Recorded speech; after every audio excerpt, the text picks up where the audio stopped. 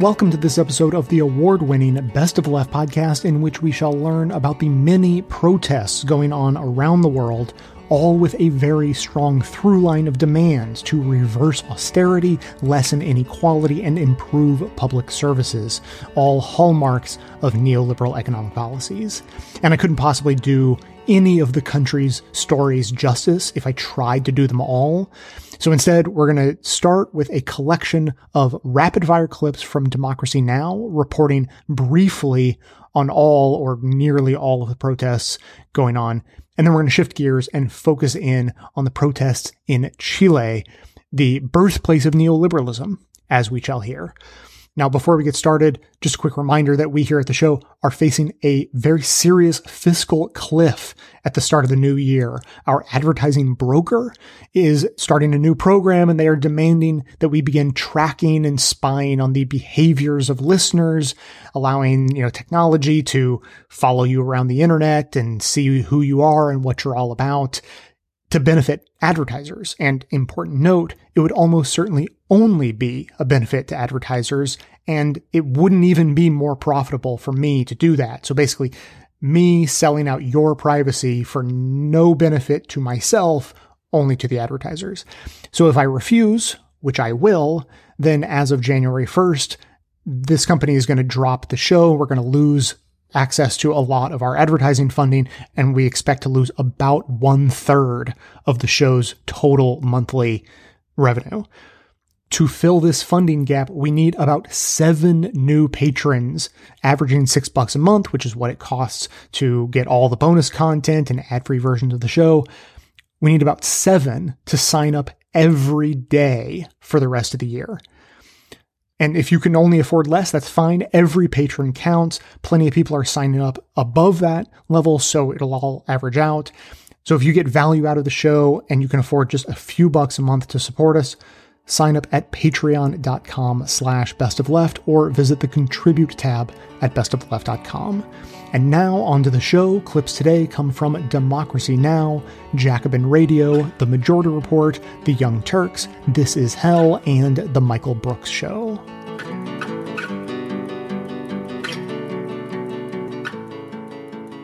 A series of protests have swept the globe in recent days, from South America to Asia to the Middle East.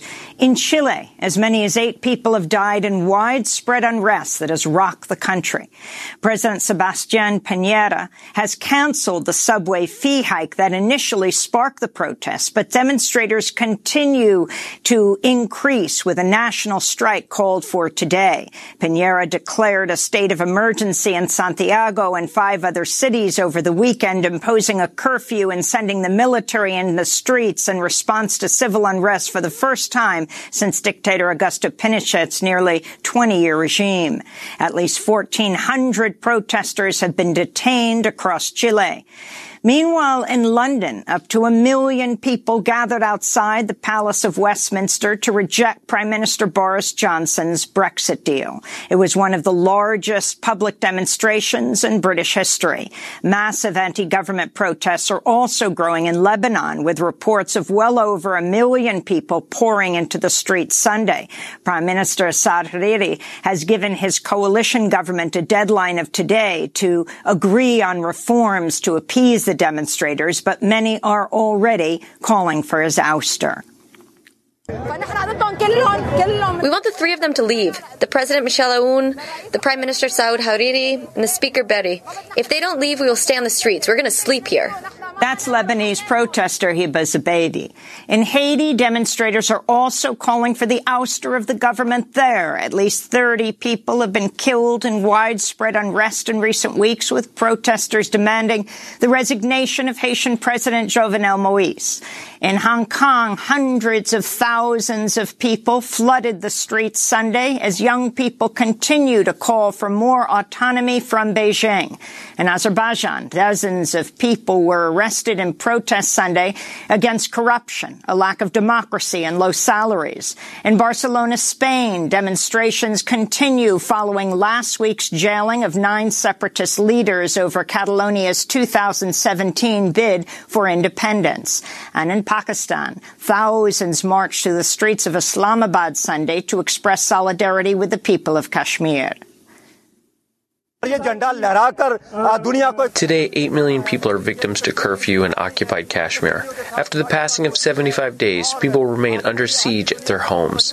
This rally is to shake the conscience of the international community so that they can pay attention to the issue and Kashmiri people can get their fundamental right to self-determination. That was protester Raja Mateb Ashraf. In August, India withdrew Kashmir to semi-autonomous status, detaining thousands of people, cutting off all internet and other communications. The moves heightened tensions between the two nuclear-armed powers, India and Pakistan. At least 9 people were killed over the weekend as India and Pakistan exchanged fire over the line dividing the disputed territory.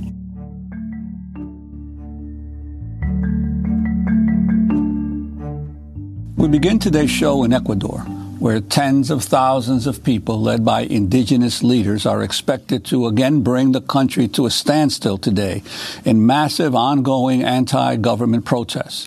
Demonstrators flooded the streets of Quito Tuesday to decry government-imposed austerity measures and a steep hike in fuel prices, despite a severe police crackdown.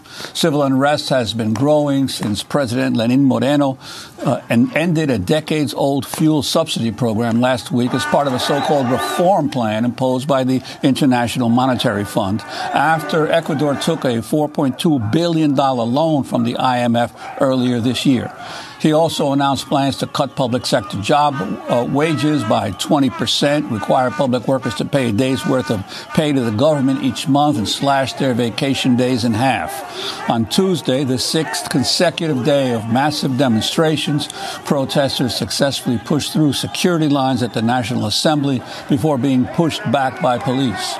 Indigenous protesters approached the presidential palace. Police responded with violence and tear gas. On Tuesday night, President Moreno declared an 8 p.m. curfew in areas near government buildings. This is one of the protesters, Santiago Iwamba, in the streets of Quito.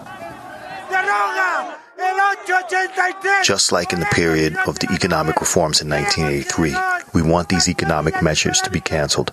Indigenous communities are here in front of you. We have the vote. Long live the indigenous movement. President Moreno declared a state of emergency last week, allowing police to raid homes without warrants and suspending the right to assembly. Hundreds of people have been arrested. The government's also cracking down on the media. Police raided the community radio station Radio Pichincha Universal on Tuesday. Meanwhile, the defense minister, Osvaldo Jarrín, has called protesters terrorists and criminals, threatening them with the threat of lethal weapons in a television interview Monday. Yesterday's mass protests come one day after President Moreno said in a national address he's temporarily moving the government from Quito to the southern city of Guayaquil. He accused his political opponents of attempting a coup and vowed not to restore the fuel subsidy. What has happened here in recent days is not a manifestation of social discontent in protest of government decision. No, the lootings, vandalism, and violence show there is an organized political motive here to destabilize the government and break the constitutional order, break democratic order. Ecuador's former president, Rafael Correa, said Tuesday Moreno must resign or call early elections. And protesters are vowing to stay in the streets. This is the indigenous leader, Jaime Vargas, speaking to reporters in Quito earlier this week. Different social groups are going up against the neoliberal government of Lenín Moreno, mobilizing, uniting, and organizing as the only way to defend the interests of the Ecuadorian people.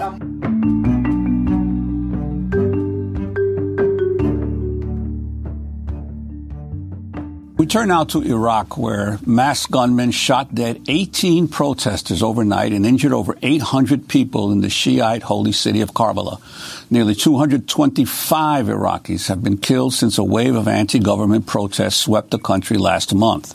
The protests in Karbala were attacked while they camped out in the city's education square to protest corruption, lack of jobs, and poor public services.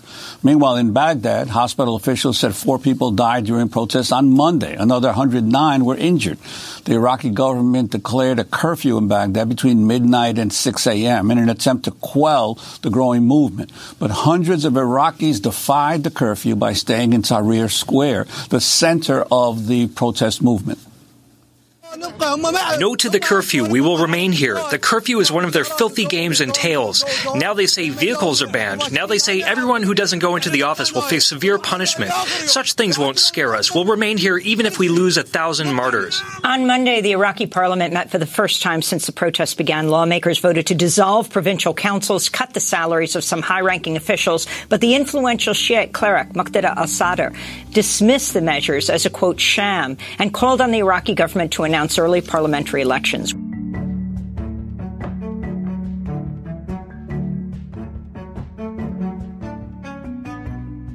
We begin today's show in Lebanon, where Prime Minister Saad al-Hariri has resigned after 2 weeks of massive anti-government protests. Al-Hariri said he had hit a dead end in trying to resolve the crisis and announced his decision in a nationwide televised address. For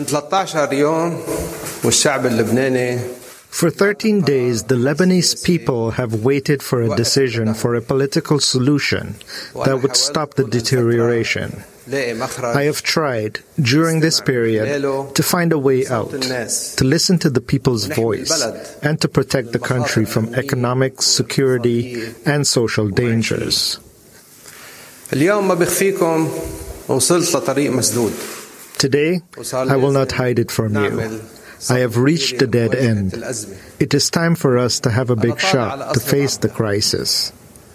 I am going to Babda Palace to present the resignation of the government to President Misha Aoun and the Lebanese people in all the regions, in response to the will of many Lebanese who took to the streets to demand change. Protests across Lebanon have brought more than 1 million people into the streets. They started earlier this month when the government announced a tax on WhatsApp calls. The demonstrations quickly grew into a call for revolution, with demands for the resignation of all top government officials, early parliamentary elections, and the creation of a transitional cabinet comprised of independent experts to guide the country through its economic crisis and secure basic services like electricity and water. On Tuesday, many protesters welcomed the prime minister's departure, but promised to stay in the streets until all their demands are met. We will pursue our movement. The means are not clear yet, but we are continuing until all our demands are met, because this resignation is just one demand out of many others we want.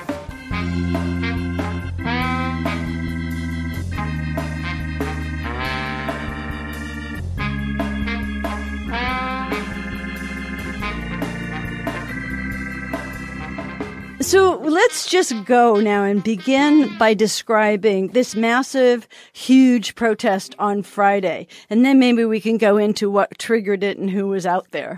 Yeah, well, last Friday, 25th, was definitely a historical day for Chile. This was probably the biggest, most massive protest, march, demonstration, however you want to call it, because it had many expressions. The press is saying that 1,200,000 people were out in the street in Santiago only.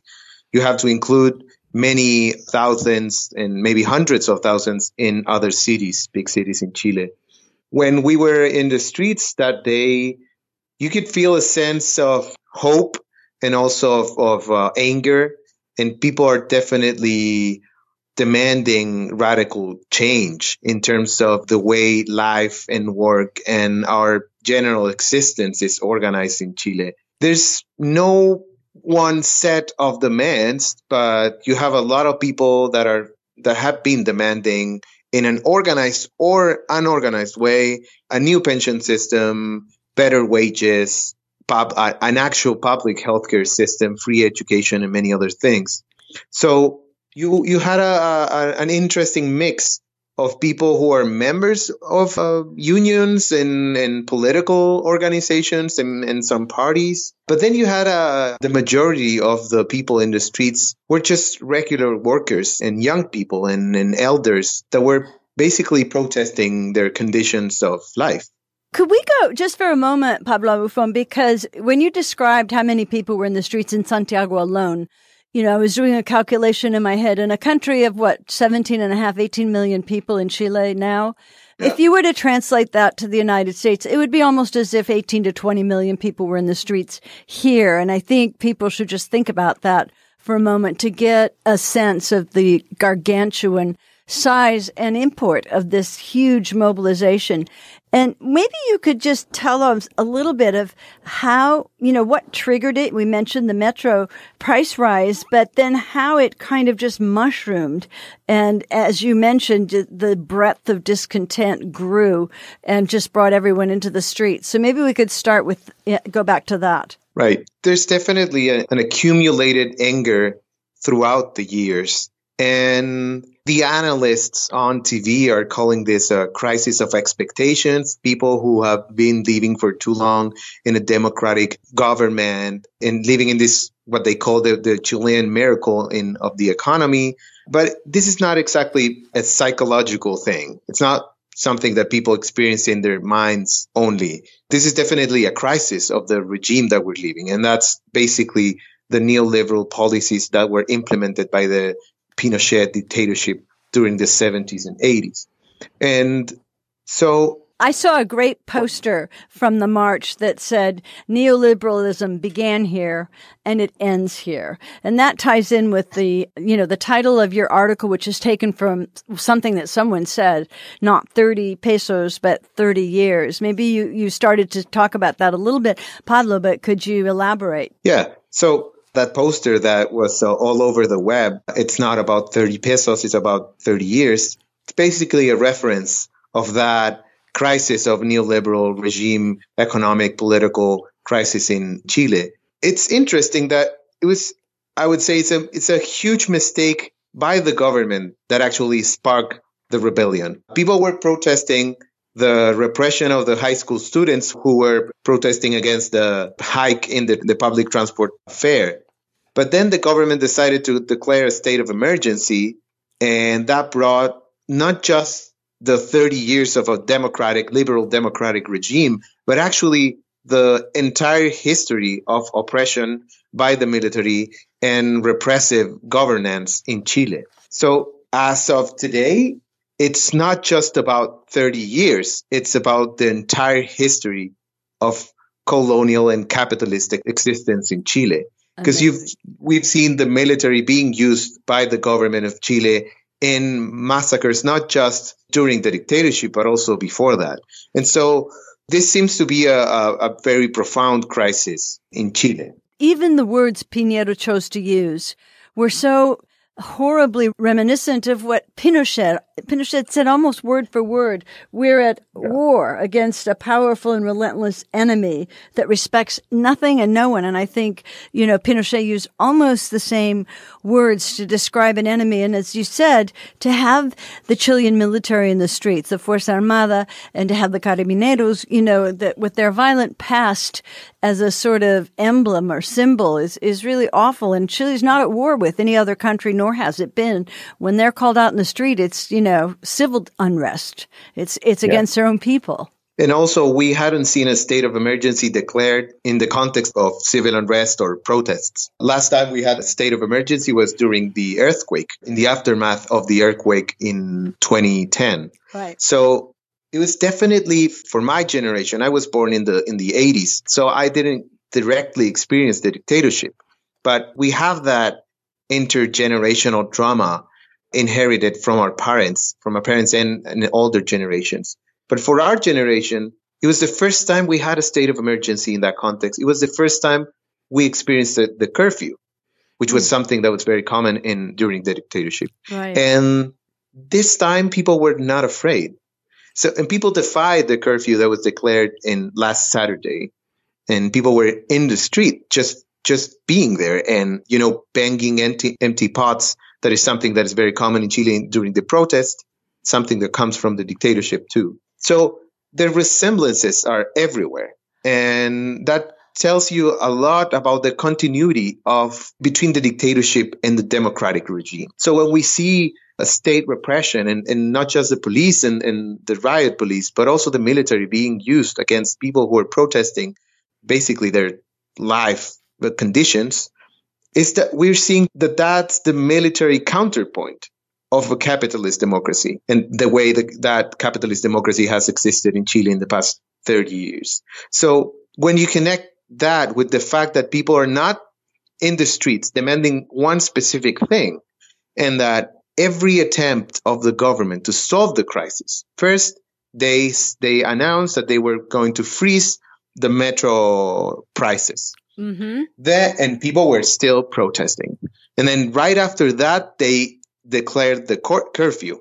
Then they announced that they were going to work on a new social agreement, a new social agenda with some of the political establishment parties. People were still in the streets. Then they used the media to show that everything was normal, and then try to sort of a normalizing agenda everywhere in the media.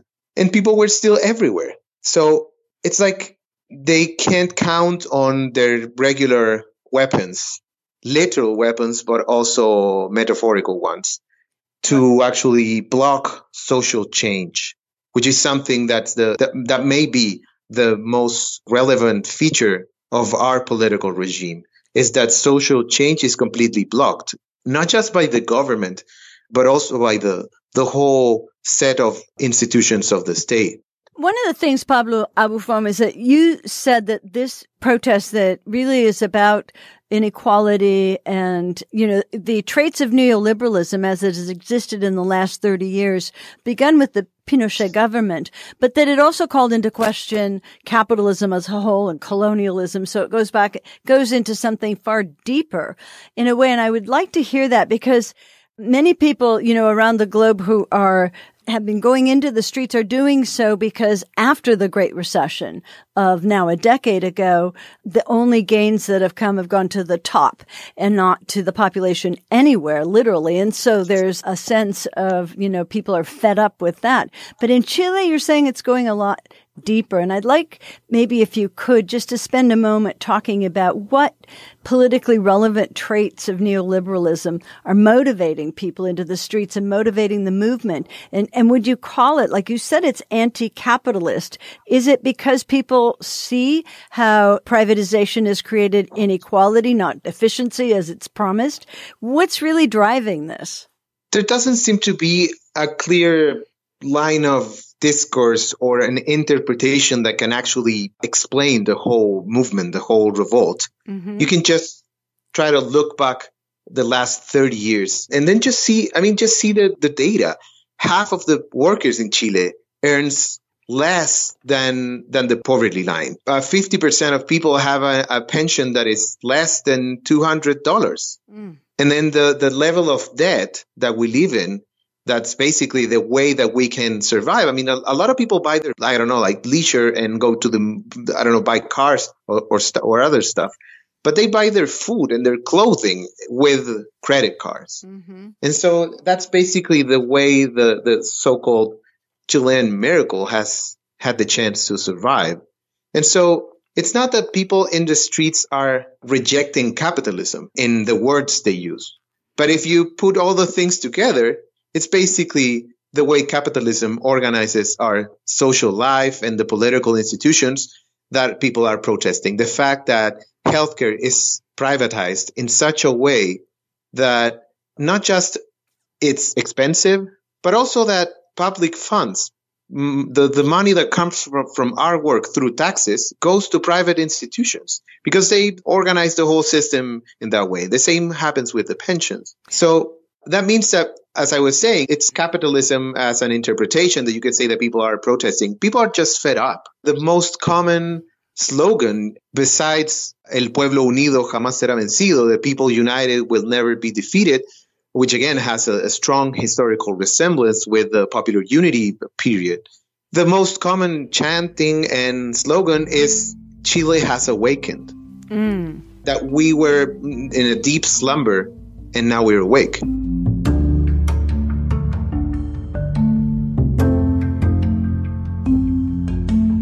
Today's episode is sponsored by the Forecast Fest podcast. It's your source for the latest election news, from debate previews and recaps to analysis of how voters are leaning in the early primary states. Every week, hosts Harry Inton, Kate Baldwin, and John Avlon bring you all the data and analysis you need to get smart and stay smart this election season. Each episode, they'll give you the most up-to-date forecast for who's ahead and behind in the race for the White House and for Congress. But they won't just give you the what, they'll also give you the why. So you want to understand how the impeachment inquiry might affect the 2020 presidential race. You want to get into the weeds on jungle primaries and polling methodology. You want to get unique political analysis rooted in data on major campaign issues like healthcare and climate change. From historical context to the latest polling, Harry, Kate, and John have you covered. Subscribe now to the Forecast Fest and stay informed of every twist and turn on the road to November 2020. Available wherever you get your podcasts.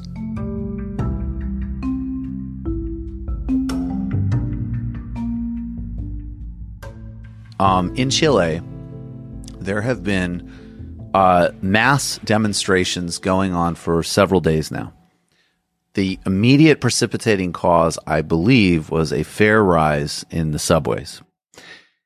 The first response from the Sebastián Piñera government, which was elected a couple years ago — he's a right-wing businessman, he represents the right in Chile — was that people of lower incomes should ride the subways and use public transport in non-peak hours if it was too much for them. So in other words, go to work earlier and earlier and go home later and later.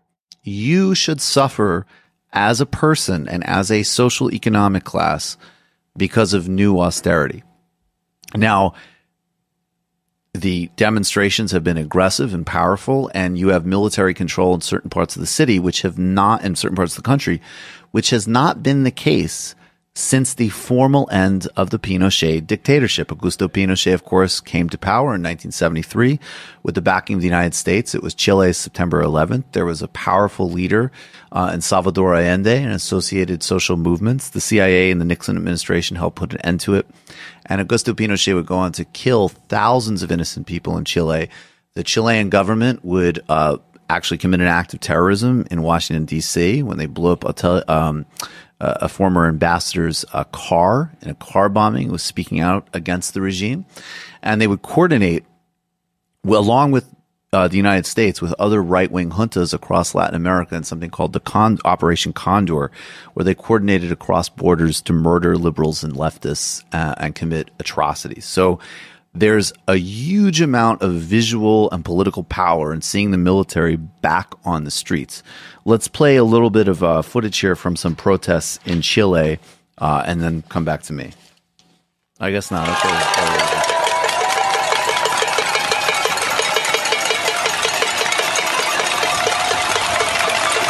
So Piñera has backed down on the subway hike. But the bigger context that exists here is that, unlike in Brazil, where because the labor union movement led by Lula in the 80s was instrumental, the military dictatorship was in no small part, was brought down in the main by the labor union movement.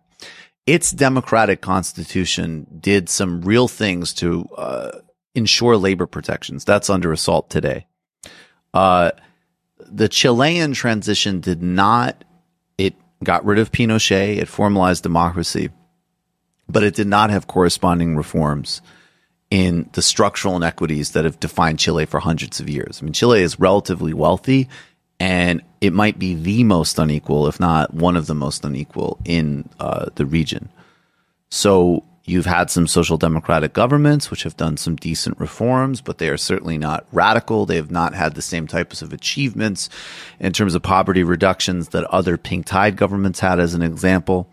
And now you have a right-wing oligarchic government, which certainly has remnants that go back to the Pinochet era. And this follows the World Bank IMF pattern. I mean, we're going to get to Lebanon and Iraq in a second. I've been following Haiti and Ecuador extensively on TMBS. Please look up what's happening in Haiti. Very specifically, it's extremely important. These are all World Bank IMF guided austerity policies that still terrorize most people across the globe in conjunction with local elites. That's the context of what you see in Chile. And it corresponds with existing radical social movements that exist in the student sphere, that exist in the communist sphere, that exist in the indigenous sphere.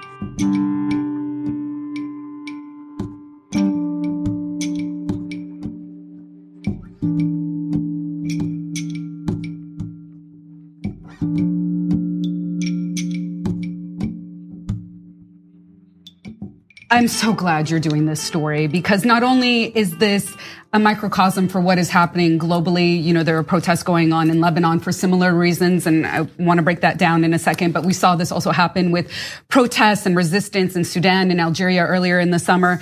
And so the violence that you saw there in the previous clip is reminiscent of a time in the 70s and the 80s when there was a really severe military junta in power, Pinochet, who was tried on international crimes and actually evaded it by being a fugitive in another country.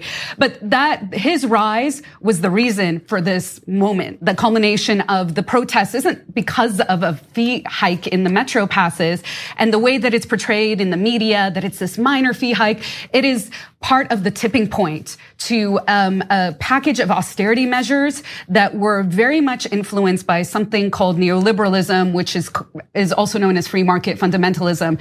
And the key thinkers of this type of economic policy is Milton Friedman. And Milton Friedman influenced a group of folks called the Chicago Boys, who were Chileans that were trained under him at the University of Chicago, and then implemented this really horrifying neoliberal agenda for Chile, where there was a developed, booming economy, but there was growing wealth disparity. And what that translated into, so I'll give you an example of what Milton Friedman believes. And he argues that there is a natural unemployment rate. And if we dip below that unemployment rate, which means there are less people who are unemployed, it means that inflation will accelerate. So they are going for a certain amount of unemployment, and they are trying to hit you in the jugular with austerity measures to make the economy favorable to basically American corporations at that time period. And the United States has been very much involved in countries like Chile. Nixon was very much behind the coup d'etat that took place and removed the socialist president Salvador Allende from power. Yes. And so the CIA, the US CIA, they have gone in and purposely assisted with these types of coups to overthrow individuals who the U.S. saw as a threat to business interests. Right. And I just want to say, when we talk about 9/11 for Chileans, September 11th, 1973, when a democratically elected Allende was deposed by the military junta that Pinochet led, that was a dark day for Chileans because it set all of this into motion as well. And I mean, Pinochet, the brutality under Pinochet is legend and storied. But there's another part of this, I think, and it relates to America. And that's the disparity in wages and the disparity economically. You're seeing a power in Chile. I mean, this 18 million people, and they've had this incredible boom economically. At least it's perceived that way, as Anna was just saying. And yet, so many are not participating in that boom, right? So now you have this downtick, and the economy's gotten a little soft. And everybody who was disenfranchised from the boom is even more disenfranchised during this economically lean time. So now to our country, where we also have an increasing disparity, the haves and have-nots, the gaps have gotten bigger. And so am I saying that, we're looking into a crystal ball as to what might happen in America? In a way I am, when I certainly think it's a warning shot that, this is the result of tremendous economic disparity, and that when that gap gets so big that people feel a sense of oppression economically, you do get this pushback, and that's what's happening in Chile. So what's interesting is, I had a conversation about this with my mom last night, and so I brought up, the unrest in Chile, in Lebanon, people rising up, especially in response to inequality and the lack of economic opportunities.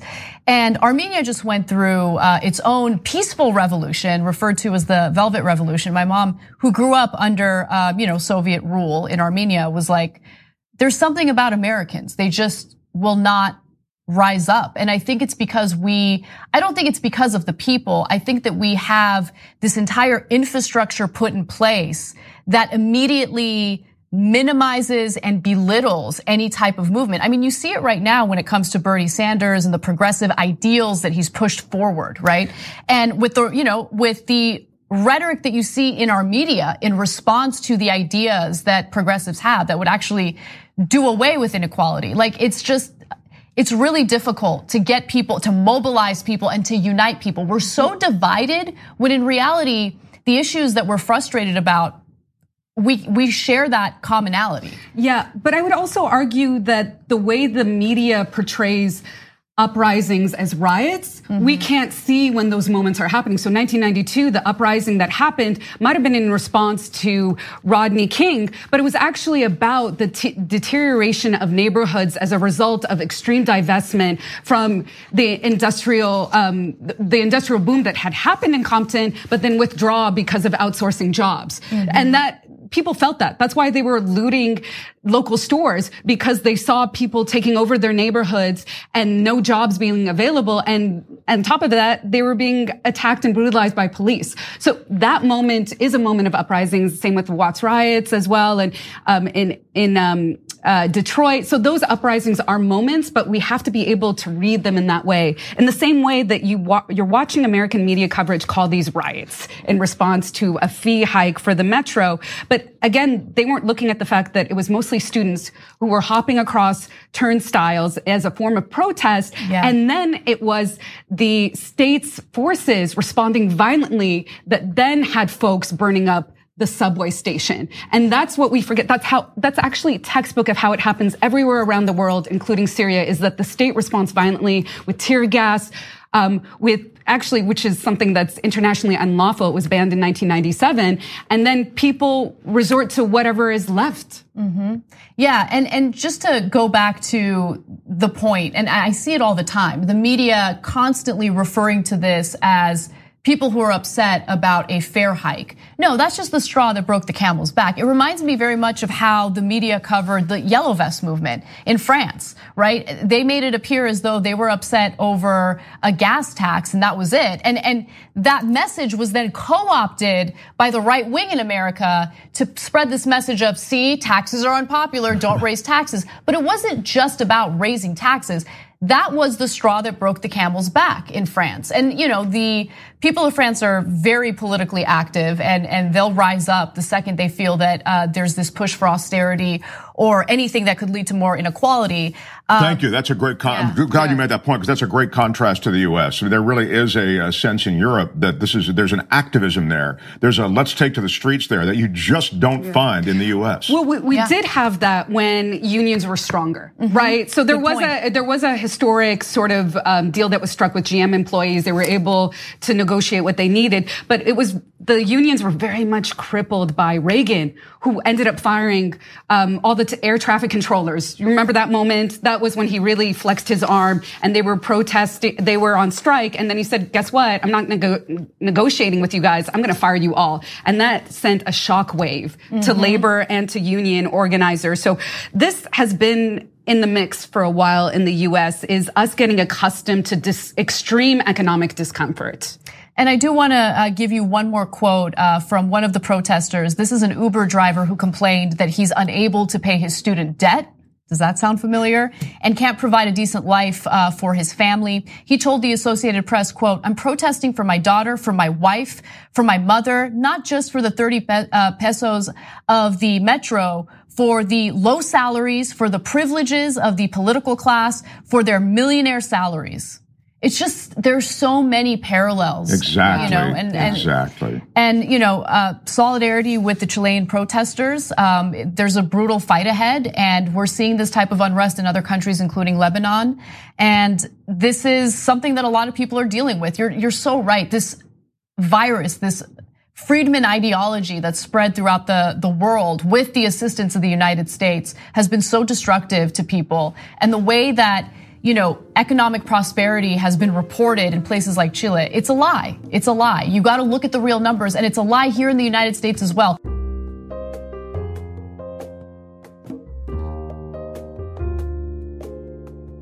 Today's episode is sponsored by Madison Reed. Founded in 2013, hundreds of thousands of women have tried and loved Madison Reed for the way they revolutionized at-home hair color.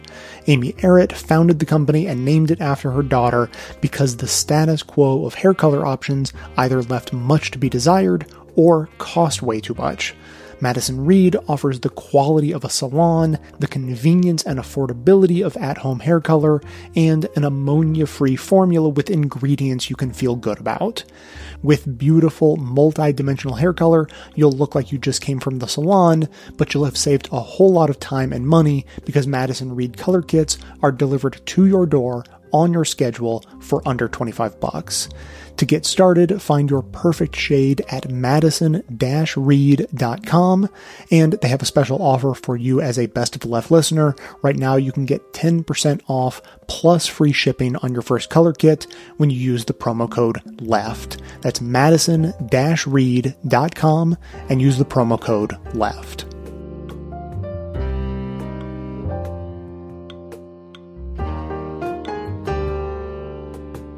This all started with fare evasion. Why fare evasion? What does protesting transportation fares reveal to us about these protests, about this uprising? As I discussed in my article, the fare evasion was really like more of a token issue. It wasn't a really big raise. In fact, it was only 30 pesos, which is, I could find that in my couch cushions, no problem. And that fare increase wasn't even going to affect the students who all have their own separate card that they use with a reduced fare. So for them, it was really about a broader protest, that using that as a way to talk about the overall cost of living, especially in the capital city, where everything is expensive, from food to rent to transit to all the basic things that you need to live.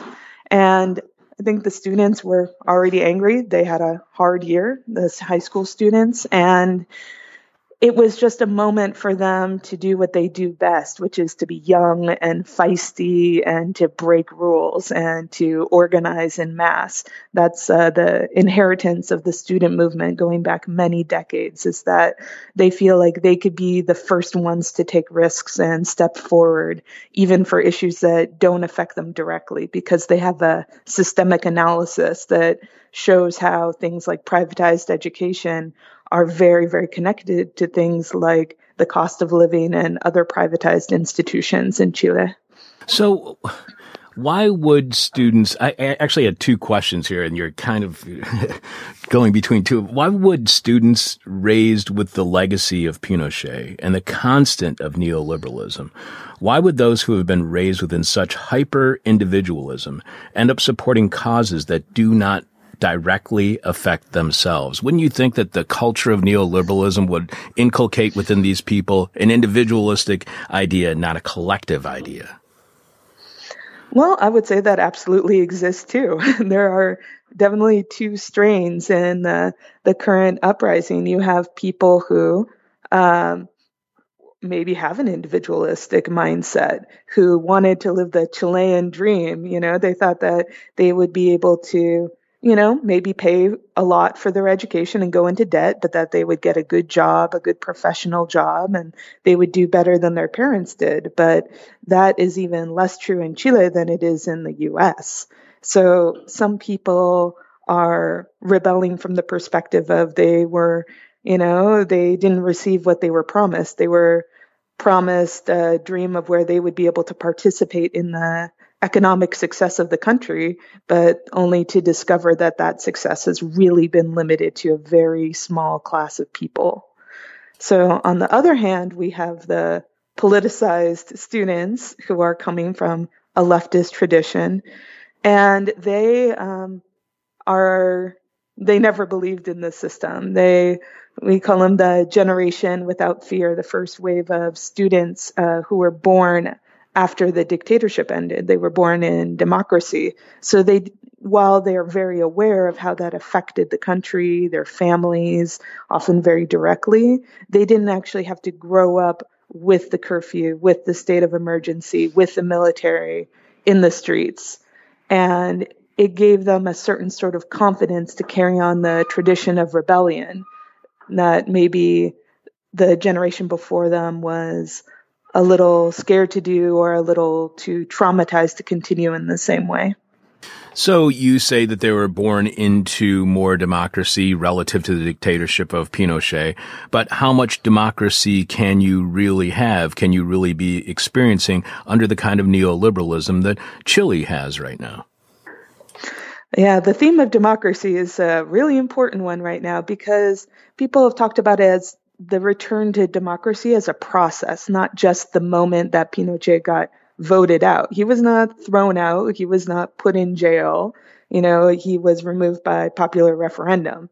And there wasn't such a strong break, after that moment in 1989 and 1990. So people talk a lot about 30 years, the 30 years since the end of the dictatorship. This was supposed to be the period of democracy or of democratization. But with so many structures in the government, the constitution, the system, and the economic policies introduced by the Chicago Boys, the neoliberal free market economic policies that are still alive and well today, it's sometimes people would say that they feel a little bit more continuity with the dictatorship than, you would expect. You write that President Sebastián Piñera has responded with force, resorting to levels of repression reminiscent of the brutal Pinochet dictatorship that ruled the country from 1973 to 1990. Is that popular? How popular is repression in Chile? Seeing as how, as you were saying, they didn't have a clean break from the dictatorship from Pinochet. So how much is that repression still popular in Chile? Well, it was the wrong choice. I think Piñera probably was receiving a lot of criticism, even from his best friends in government, for calling for a state of emergency because it immediately made people who maybe were possibly not so interested in the fair evasion campaign or who were apolitical in general, maybe they felt obligated to respond once they saw literal tanks in the street and a curfew was called. People are alive today who had to suffer under the dictatorship, and it's not an exaggeration to say that there is collective deep trauma around that. And people who could have ignored protests, because there have been protests in Chile forever, right? Even during the dictatorship, even after the dictatorship, there have always been social movements, big rowdy protests. But to see the army put back in the streets and being told to stay at home, that was something that people absolutely couldn't stand. So I think Piñera's choice to do that really threw gasoline on the fire. People were not intimidated at all by the curfew. People enjoyed breaking the curfew. People set up barricades. People challenged the army. It had the opposite effect. It did not calm things down at all. It really just made people much, much angrier. How much do you think neoliberalism needs to be enforced? The only way that it can stay sustainable is through brute force.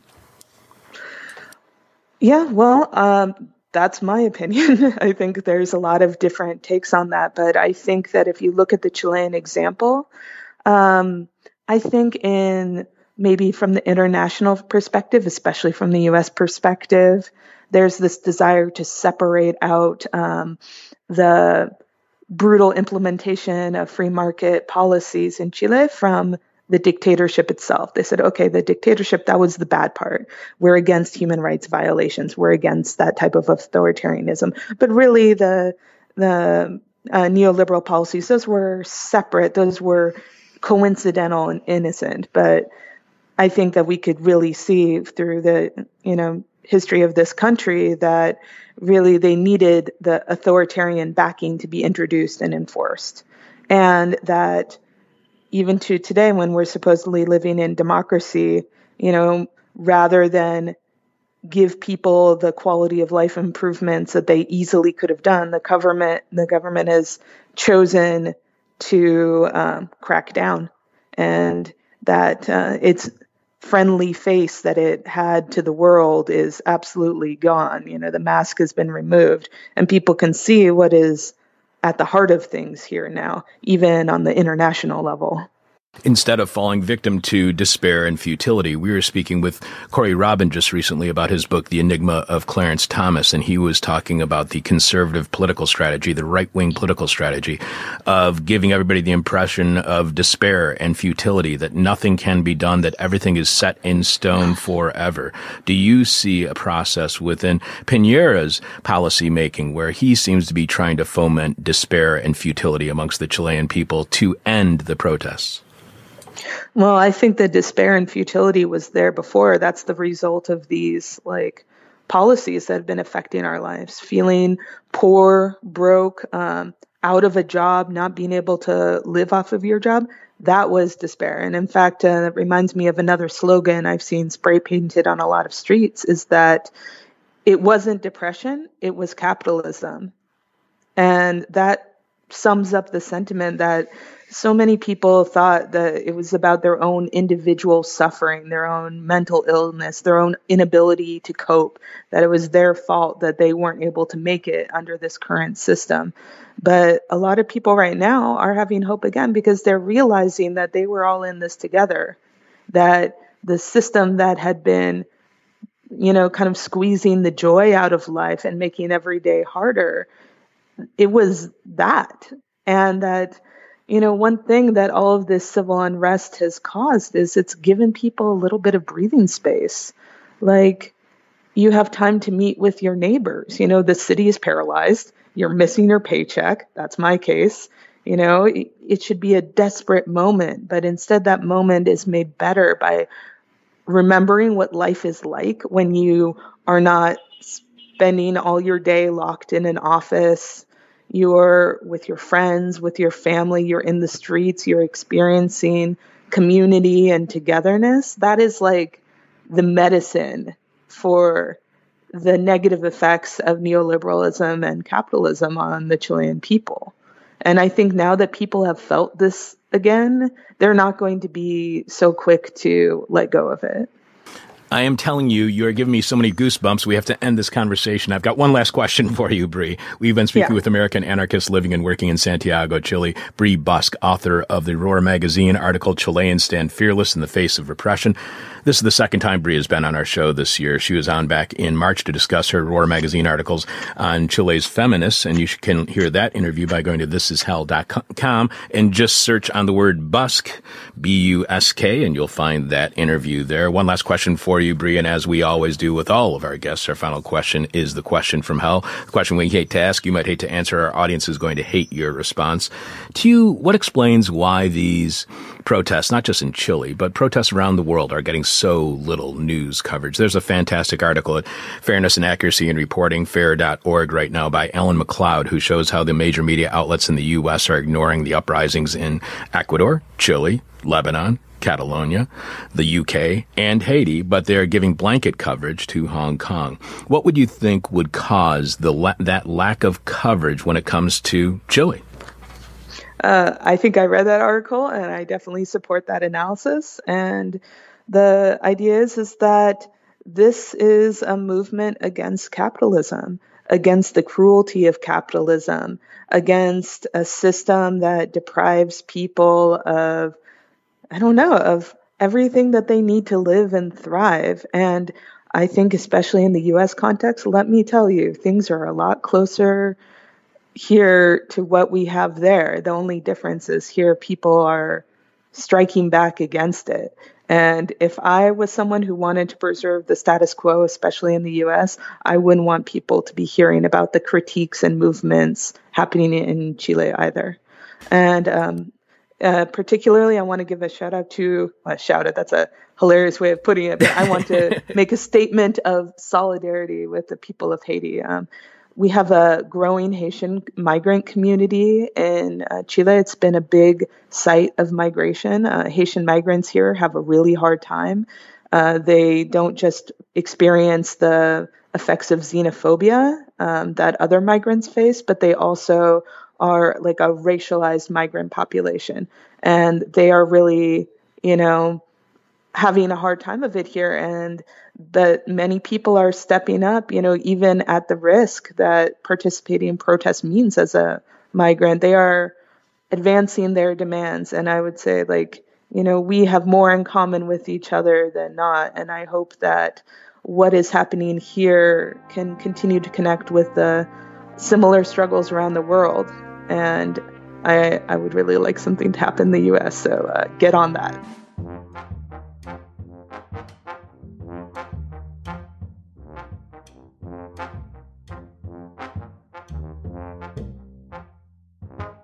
In a very basic sense, from Chile to Ecuador, Haiti, Lebanon, Iraq, and even still what's spinning out of Sudan that we've covered a lot on this show. I would go, if you're a patron, listen to the Illicit History with Ahmed Cabello, and we're going to have him on again, the show soon, is that these are anti-austerity uprisings. These are anti-neoliberalism uprisings. These are about economic justice in the broadest sense of the word. And that's really significant for three reasons. One, as you just put it perfectly, this is global and it manifests in a variety of different ways, but it's showing a common pattern of dissatisfaction, whether we're in the post-industrial hollowed out United States or United Kingdom, or even in Iraq and Lebanon, where sectarian governance have produced such dysfunctional outcomes and have sort of kept a tenuous peace, but created these very corrupt, very dysfunctional patronage networks, which correlate and reinforce global capital, and have drowned out people's needs. What set off the movement in Lebanon was attacks on WhatsApp, and things emerged from there. What set things off in Chile was a fare increase on the subways and on public transportation. The government of Piñera initially told poor Chileans and middle-class Chileans, if you can't afford the fare increase, just ride during non-peak hours. And that was what set things off. And now you have in Chile, they backed down on that wage increase, but they've also had on that fare increase, but they also have military on the streets of the cities in a way that you've not seen since the U.S.-backed Pinochet dictatorship. And I want to say, and then of course in Ecuador, World Bank on IMF plans, Lenin Moreno, a total sellout and capitulator to the United States. Haiti, which is endlessly abused in this tripartite system of U.S. and French exploitation with abusive UN peacekeepers, with World Bank, IMF plans, which have just endlessly devalued the country, a place that had to pay a price for liberating itself from slavery, like a literal price to the French. Yeah. Then you have a corrupt, parasitic local political elite, right? All of these uprisings are happening. And it's very interesting because the ones in Latin America and the Caribbean are not covered in the United States, or they're covered in the generic, like, oh, look at some brown people rising up, whatever. In the Middle East, they're covered, but they aren't necessarily anchored in the real anti-capitalist movements, which they are. Then you go to Hong Kong, where, and again, I've always, look, there's plenty of distinctions inside what's happening in Hong Kong. We can have critiques and so on, but the basic premise that people want to make sure that they protect their liberal rights, we obviously support. And it would be hypocritical and nonsensical, frankly, to not support them. Are there reactionary tendencies? No doubt. All the rest of it, blah, blah, blah, blah, blah. But those protests that are about asserting liberal rights are valorized and obsessed with in the Western press. And movements that are about the economic base are ignored, delegitimized, or misreported. I mean, even if you go back to the Arab Spring, we're going to be talking about Egypt a lot more in the next couple of weeks. If you go back to the Arab Spring, yes, of course there was a student movement, and there was a feminist movement, and there was a religious movement. A major thing that put pressure on the Mubarak regime, which led to that coup, because at the end of the day, it was a coup that removed Mubarak, was when factory workers in the second city of Alexandria started striking. That's when you have the pressure base. I didn't see a single goddamn article in the New York Times about the striking workers in Alexandria. I saw 1 million articles about how they were using Twitter, because that was back in the day when it was all about jerking off to how liberating these web platforms were, which, by the way, the Sudanese government were pioneers in setting up fake Facebook groups and saying, we're going to be protesting here in this part of Khartoum or whatever. And then they'd show up and it was secret police there to round them up. So these things were never these innately liberating tools. So anyways, I think there's a pattern here. It's a question of capital. It's profoundly encouraging, particularly in the Middle East, the cross-sectarian base and the statements coming out of people saying, I'm Shia, they're Christian, they're Sunni, whatever. We all are not getting living wages. We all are not living well.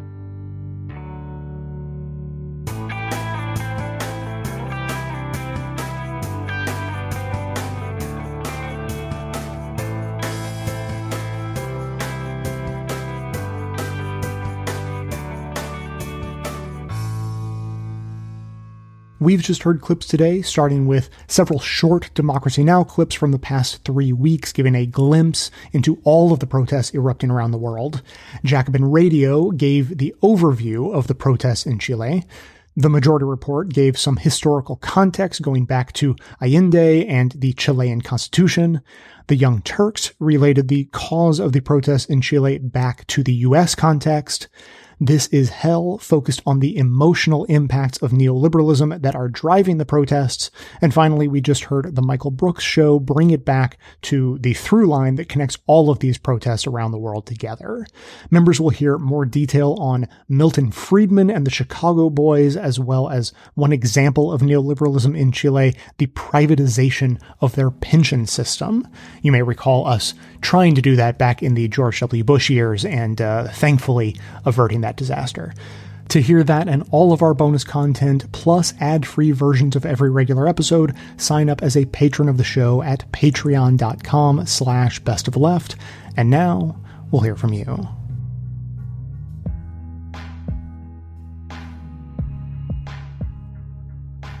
Hi, this is Trey from Corvallis, talking about healthcare. I'm all for Medicare for all or universal healthcare. Any of those. I think what's missing from at least the discussions I've heard on things that you've played is that I don't think that whatever we put in place for our insurance is going to solve the problems we have in healthcare. I'm not a big fan of Bill Maher doing the fat shaming, but when that recently happened, it just reminded me that most of our problems are from what we eat. And it's not a failure of personal responsibility. It's our entire food ecosystem and what we have supplemented our farmers by paying them for growing more corn than we need and more soy than we need. And that's what we're eating too much, and we're eating too much that's unhealthy, and it's too easy to get that, and it's harder to get healthy food. So I think that a discussion of healthcare as far as insurance goes isn't going to solve the problem. We can have great healthcare, but if we're still eating all the crap we're eating, we're going to be stuck where we are right now. So I think that a solution needs to involve changing our food ecosystem as a country. That's the only way we're going to get healthier. Anyway, not very eloquent, but that's my thought on what needs to be included in the healthcare debate.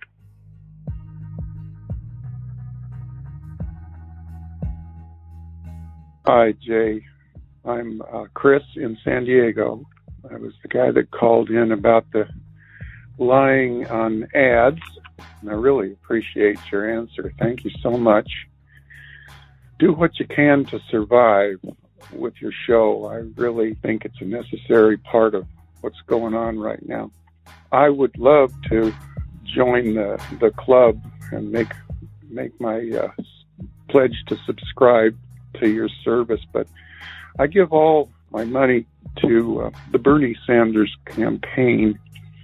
Otherwise I would, but I really think you ought to do whatever you need to do to survive with your show. And I don't know you personally, and you might be an asshole otherwise, but I think your show is certainly non-assholic. Thanks so much. Bye-bye.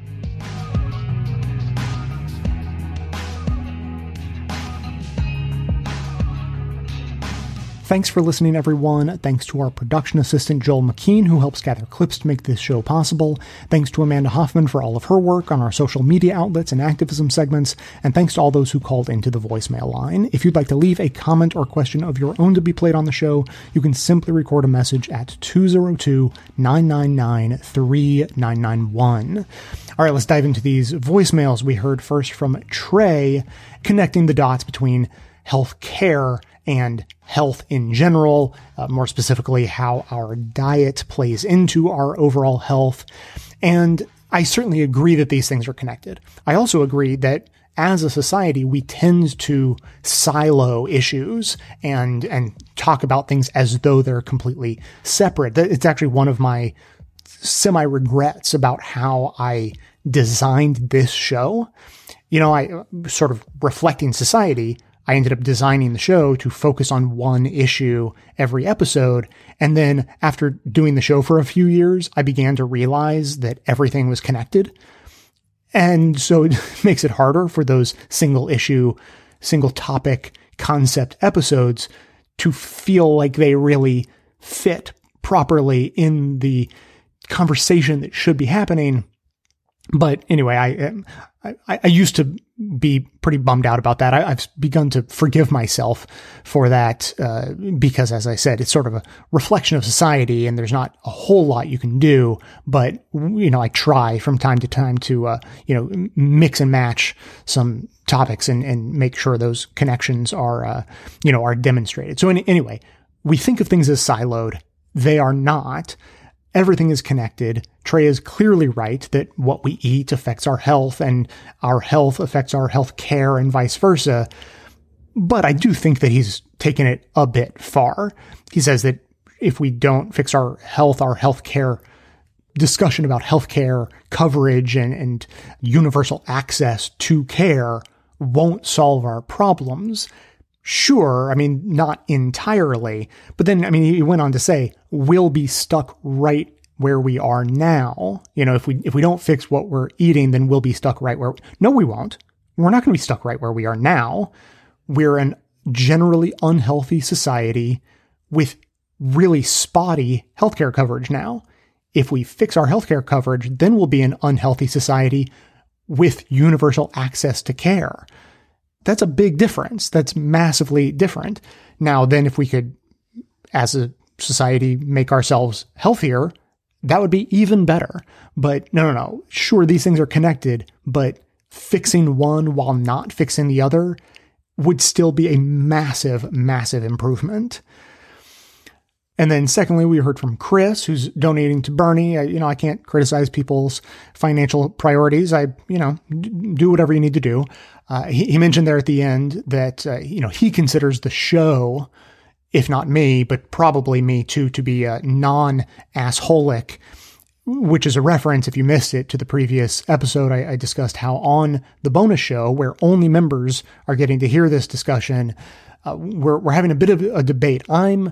Look, I'm taking the position that I'm worried that I might be an asshole. It's not that I want to be. I don't. But I'm taking the position that I may be on that path and I'm worried about that. And so, I'm struggling against it. And then, first Alan from Connecticut chimed in to say, no, I don't think so, but he didn't convince me.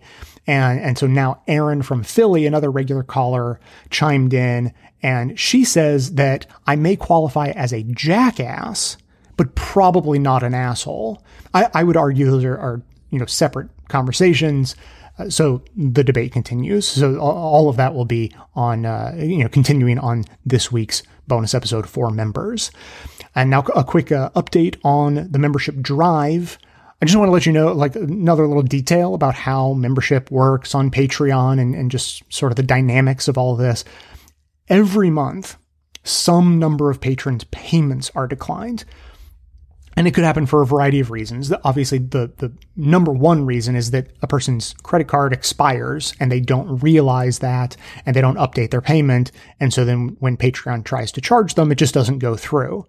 What's worse is if they don't get the notice for that, then they probably think that they are a paying member, have no idea, but the money doesn't actually get transferred. So currently, the number of patrons we have in total, the number of people who are paying right now is creeping up. We're right up to 600. We're nearly at 600. But the number of people whose payments have been declined, like they didn't cancel, they didn't decide, I want to stop paying. But the number of people whose payments have been declined is 71. So, it's not like make or break. It's not an enormous number, but like that's a pretty big percentage. So I'm just letting you know, like, this is kind of one of those things that we deal with. It's another reason why we kind of always need new patrons, because people are going to drop off. Certainly some for financial issues, that they lose their job. They, something changes for them. They have a big expense coming up. And so they have to cancel. No big deal. Or, or their payment is declined because they're in a really bad situation. In that case, definitely no big deal. Please take care of yourselves before you worry about the show. But that's the situation we're in right now. I've sort of been counting up or down depending on the day as to, how many patrons we need to get to our goal. And we would have broken through that 600 barrier, but all the payments go through at the beginning of the month. So we just hit November 1st and we had a bunch of declines. So we were making progress, climbing. And then, got bumped back down because a bunch of people's payments were declined. So if you are a patron, or you think you are, maybe double check to see if your payment method is up to date, PayPal, credit card, debit card, whatever it is, just make sure those payments went through. And otherwise, if there are financial hardships going on, like, again, don't worry about it. Focus on yourself first. But as I said at the beginning of the show, I've calculated it out. We need about 7 new patrons every day. And I guess that doesn't consider the possibility of people dropping off or having their payments declined. But in general, we need about 7 new patrons each day through the end of the year. And we're on about that pace. Not every day, but, some days we get 4, some days we get 10. Like, it's kind of averaging out. We're on about that pace. But we got a couple of months to go before the end of the year. So if you're thinking about signing up, you want to support the show before we hit our fiscal cliff and lose a bunch of our advertising revenue. Now, a little bit more about the, frankly, uphill battle we're fighting here, but I'm still confident. I still think that if we get to the middle of December and we're not reaching it, we're not near the goal, I'm confident many of you will kick into high gear and pledge your payments. But that is sort of making me panic. So if we could sort of keep the pace going for now, that would be really great and just make me feel better about the state of the show. And, rather than giving me a heart attack and making me wait till mid-December to see if we can afford to, pay everyone for the work they do on this show come January. Now, speaking of paying the bills, a quick reminder that the Forecast Fest is your source for the latest election news, from debate previews and recaps to analysis of how voters are leaning in the early primary states. Every week, hosts Harry Inton, Kate Baldwin, and John Avlon bring you all the data and analysis you need to get smart and stay smart this election season. Subscribe to the Forecast Fest wherever you get your podcasts. Now, that's going to be it for today. As always, keep the comments coming in at 202-999-3991. Thanks to everyone for listening. Thanks to those who support the show by becoming a member or making donations of any size at patreon.com/bestofleft. That is absolutely how the program survives. Of course, everyone can support the show just by telling everyone you know about it and leaving us glowing reviews on Apple Podcasts and Facebook to help others find the show. For details on the show itself, including links to all of the sources and music used in this and every episode, all that information can always be found in the show notes on the blog and likely right on the device you're using to listen. So, coming to you from far outside the conventional wisdom of Washington, D.C., my name is Jay, and this has been the Best of the Left podcast, coming to you twice weekly, thanks entirely to the members and donors to the show from bestoftheleft.com.